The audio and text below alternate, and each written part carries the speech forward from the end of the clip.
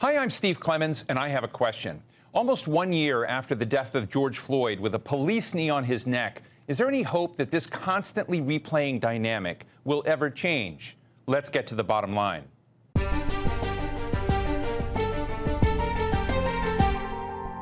George Floyd's death at the hands of Minneapolis police almost 1 year ago sparked massive demonstrations and forced Americans from all backgrounds to wonder about their police officers' attitudes towards black Americans. Now the nation braces for a verdict in the trial of Derek Chauvin. He was the officer who kept his knee on Floyd's neck for more than 9 minutes during his arrest. But the problem sadly hasn't ended with the death of George Floyd. Not far from where he died, a policewoman killed 20-year-old Dante Wright during a traffic stop just 2 weeks ago. Social justice activists say the list of killings at the hands of police just keeps getting longer, and radical change is needed in the United States. Some argue that these are nothing but modern-day black lynchings by other means. But as the movement to, quote, defund the police and send money to other social support needs loses traction, what fixes are really out there?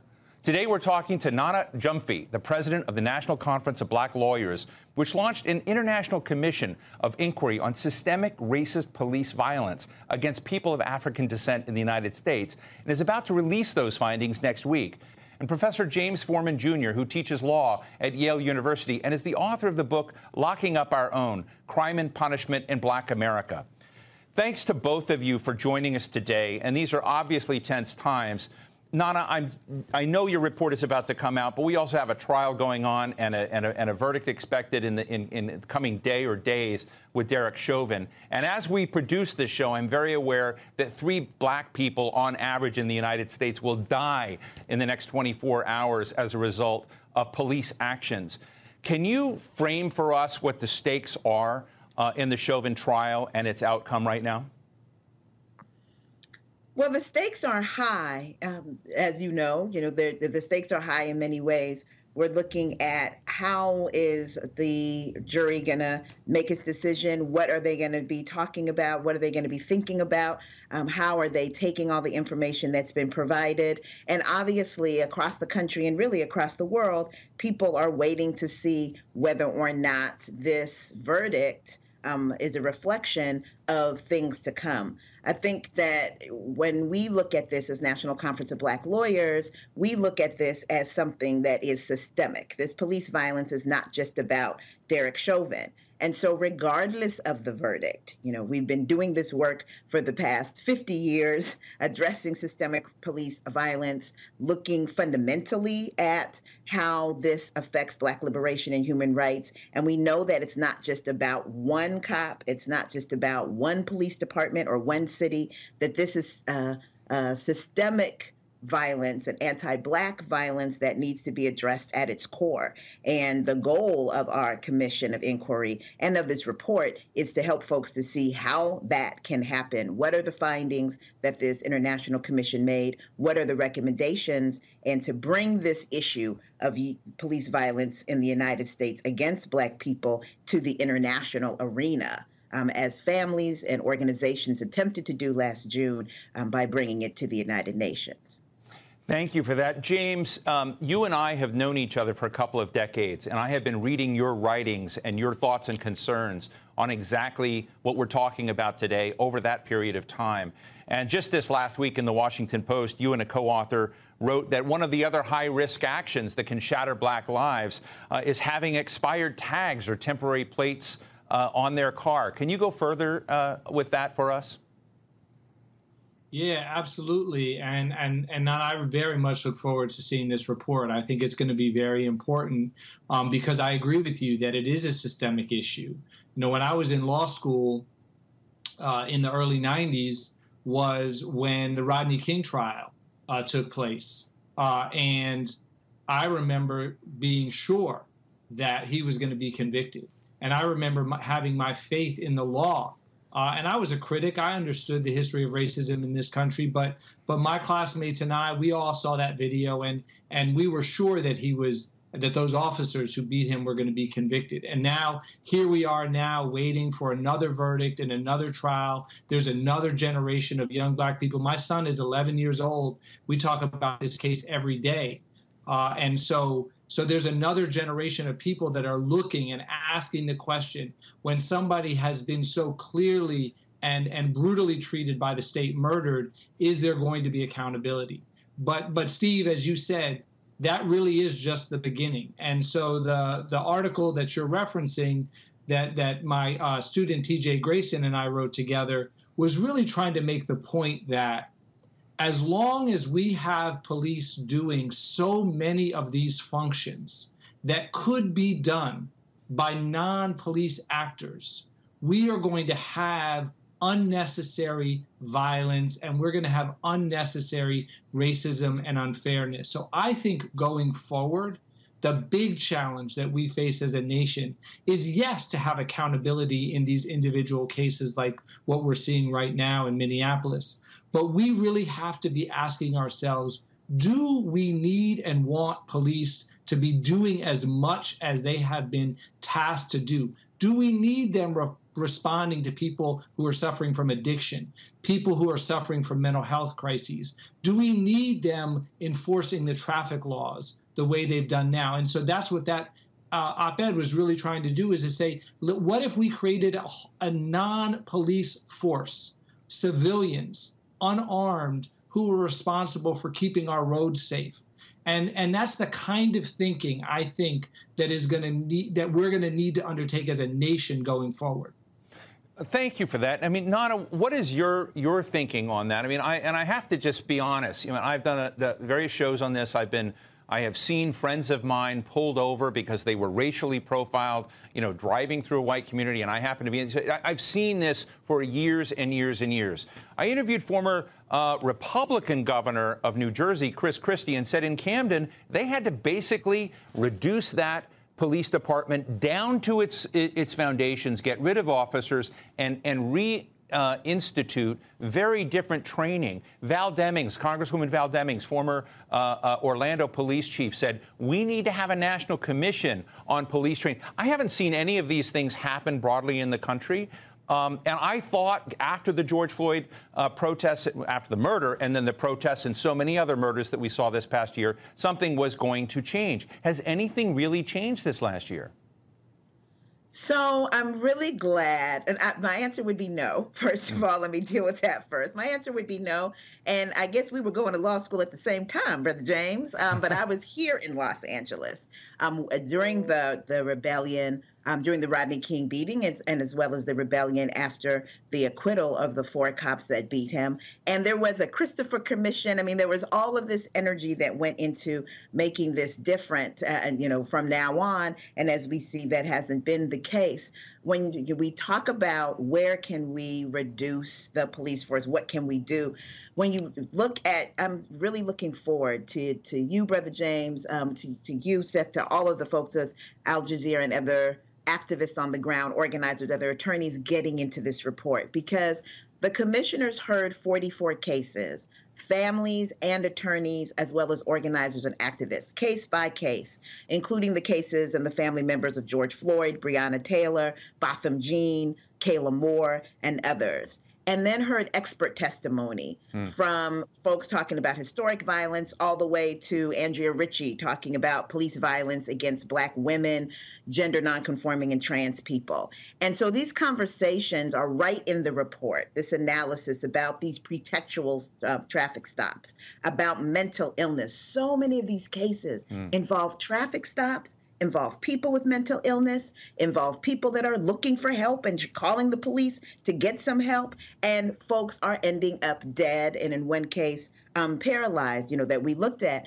And so there's recommendations here that talk about, of course, the domestic issue and looking at what can be done domestically with respect, you know, all the way from training and reform, all the way to some aspects of abolition, where you're talking about defunding and defanging the police. You find all of that in this report. But there's also the conversations about and findings around the issue of how we take this in the international context. What are the international rules about law enforcement and the use of force? And the commission found again and again that the United States, the police in the United States, don't only not follow the laws in the United States with impunity, but violate international law. And in fact, the commissioners found really importantly, and uniquely in this report, that the systemic police violence against Black people in the United States constitutes a crime against humanity under the Rome Statute, that it is a widespread attack on a civilian population, in this case, Black folks in the United States, accomplished through murder, through torture, and other qualifying means. It's really one of the main highlights of the report, both in analysis and in recommendation. No, I just want to underscore this point. I found it so fascinating, and thank you for letting me take a look at the report a bit early. But you basically say we are unable to fix this, and we need international intervention. We need the International Criminal Court to take action because the United States has proved itself unable to take the corrective measures broadly that need to be taken. I just want to underscore that I have that right. And what would be, in short form, because I know there are complexities there, for some action like that to actually take place? Well, the independent prosecutor of the ICC has the capacity under the Rome Statute to do it on their own. They can go and just decide, hey, we're going to look into this. We see that this happens with other countries. For some reason, there's a reticence. I'm saying some reason, we know what they are, but there's a reticence to do that when it comes to the United States. And we're calling on that to happen. We're also calling on the Biden administration to voluntarily subject the United States to the jurisdiction of the ICC for such an inquiry to happen. This is an administration that indicated that Black folks, in his words, brung him to the dance, that it is because of Black folks and the work that we did and in terms of voting, et cetera, that he and the Democrats are in power right now. This is an issue that they know must be addressed, and one of the good faith actions should be to not just sign the treaty and all of those pieces that take time, but to immediately say, yes, the United States is open to the jurisdiction of the court, will put itself under the jurisdiction of the International Criminal Court, and allow there to be this inquiry at that level. Well, thank you for that. James, I used some powerful language in the opening of today's show, and I talked about our legacy, our horrible legacy in this country of Black lynchings, and how some have viewed this police brutality and these murders that we have seen, not just recently, but over a very long, unending period of time, actually, as lynchings by other means. But there have been some other changes in atmosphere, in tools and tactics in the recent decades, like the global war on terror has ended up with police forces having equipment they would never have had had that not occurred. And they're also complicit players in this that you've written about, which I found so interesting and brave to a degree, to say we've had Black leaders in America that are also culpable, that participated in over-incarcerating particularly men in the Black community, creating a culture that destroyed families and that kind of ripped the fabric apart to where we're at. So I'd love to give you an opportunity to talk not just about this enduring problem, but how both those that have been part of it have been there, but how things like the global war on terror backlashed, into some of these issues as well.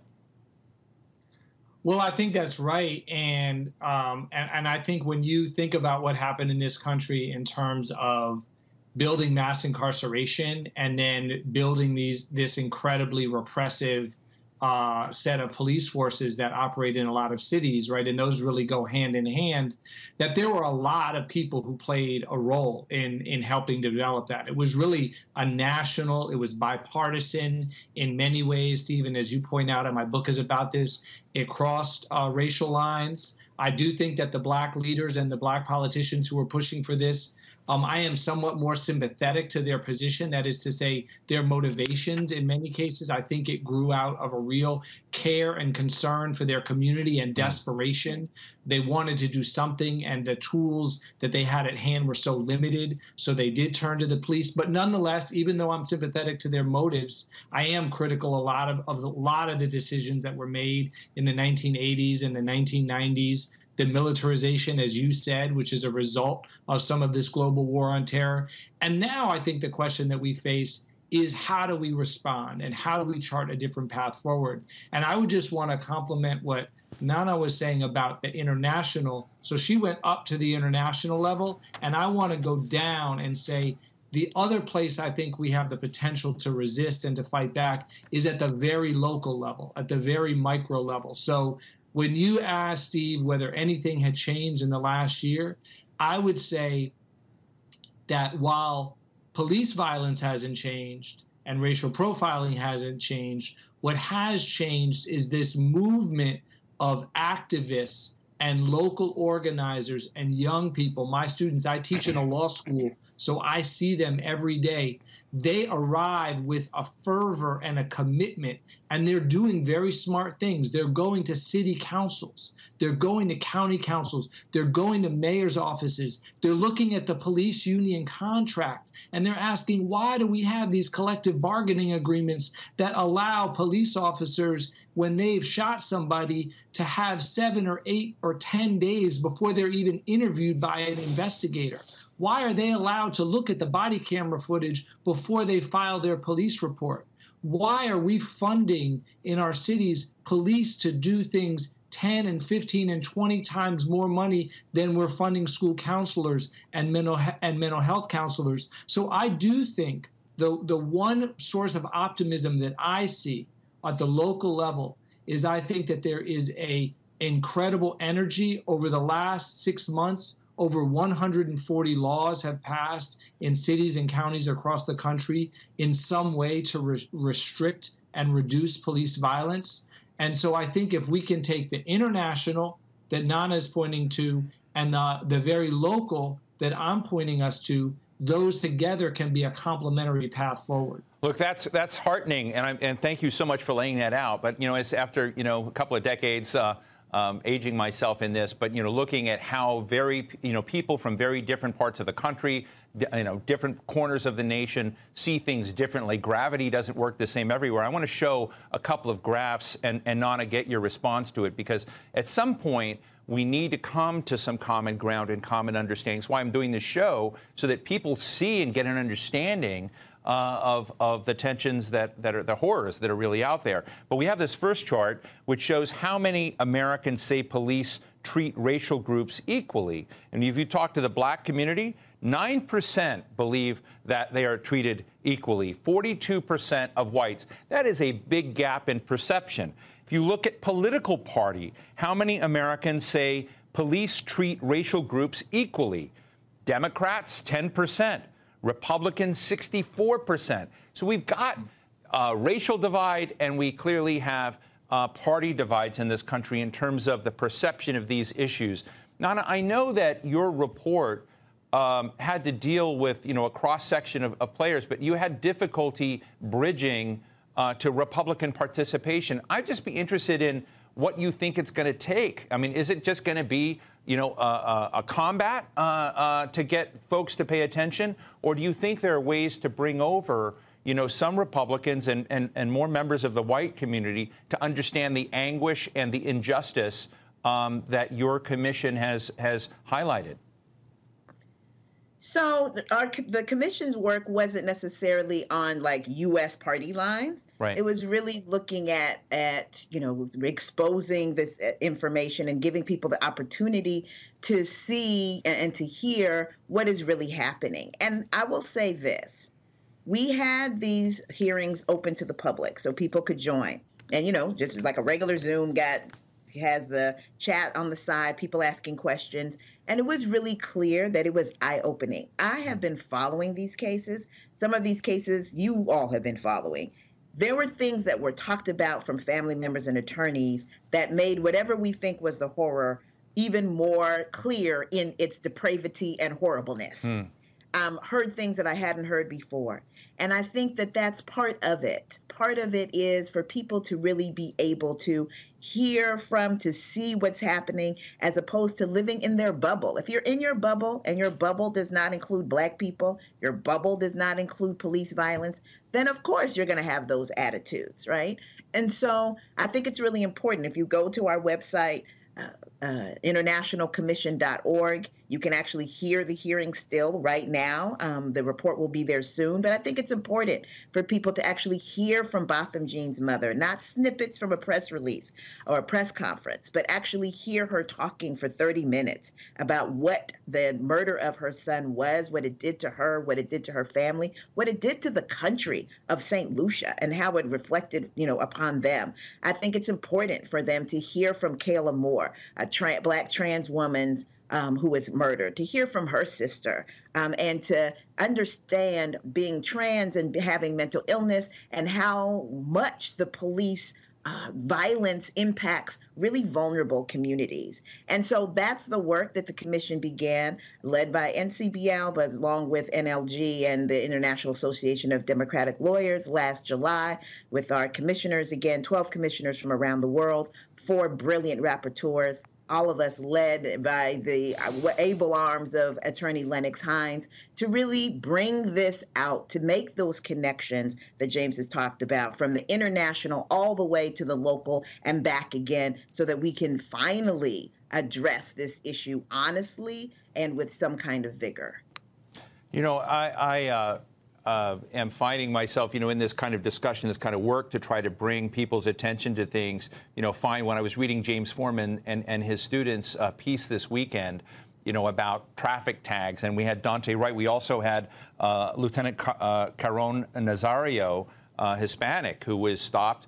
And I have to tell you, it kind of takes you into this place where if we didn't have video, and I have to tell you, I have mixed feelings about video and surveillance and this. I, spent a lot of time in China and see what facial recognition software and kind of a surveillance society looks like.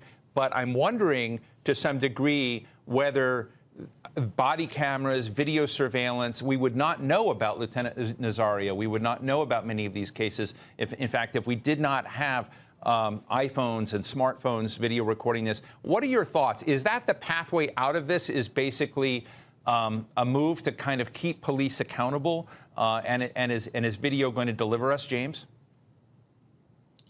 I don't think so. Video can play a role, as you said, and we can all point to these examples that because of video we now know about them. I think that 5 years ago there was a lot of optimism, pretty much across the political spectrum, that, for example, body-worn cameras on police officers would have a significant impact on police use of force. And the research is out, and it doesn't. Nana, we have about 30 seconds left, and I know this is unfair, but also in your report, you write about the violations of the Fourth Amendment of the U.S. Constitution, and I like to have discussions wedged in constitutional rights. Can you give us a quick snapshot of what rights are regularly violated of Black Americans? So we're looking at the right to not be deprived of your liberty, the rights of not being handcuffed, not being detained, the rights of to not be abused, to not be beaten, to not be subjected to excessive force.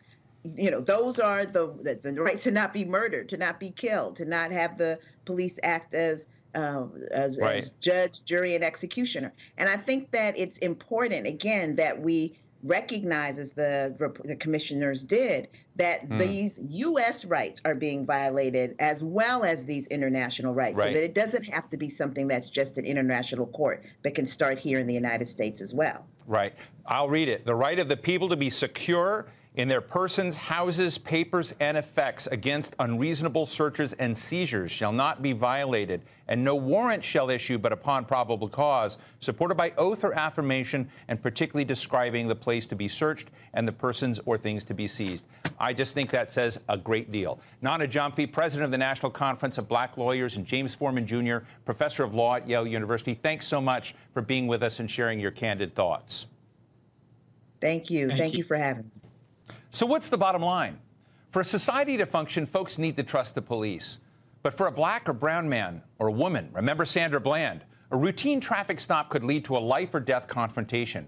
And this is just abhorrent. It's not part of any civilized society or democracy. And it's got to be called out and changed. It's about time that Americans had an open and honest debate on the intersection of racism and policing in this country. Everything should be on the table, including rewriting history, limiting the use of police to enforce traffic laws, less military-style and military-outfitted policing, changing the laws, just whatever it takes to save lives and to create space to hopefully restart building trust across races in our society. Without trust, then America is going to continue to boil and twist itself into knots and never move beyond what many call America's original sin. And that's the bottom line.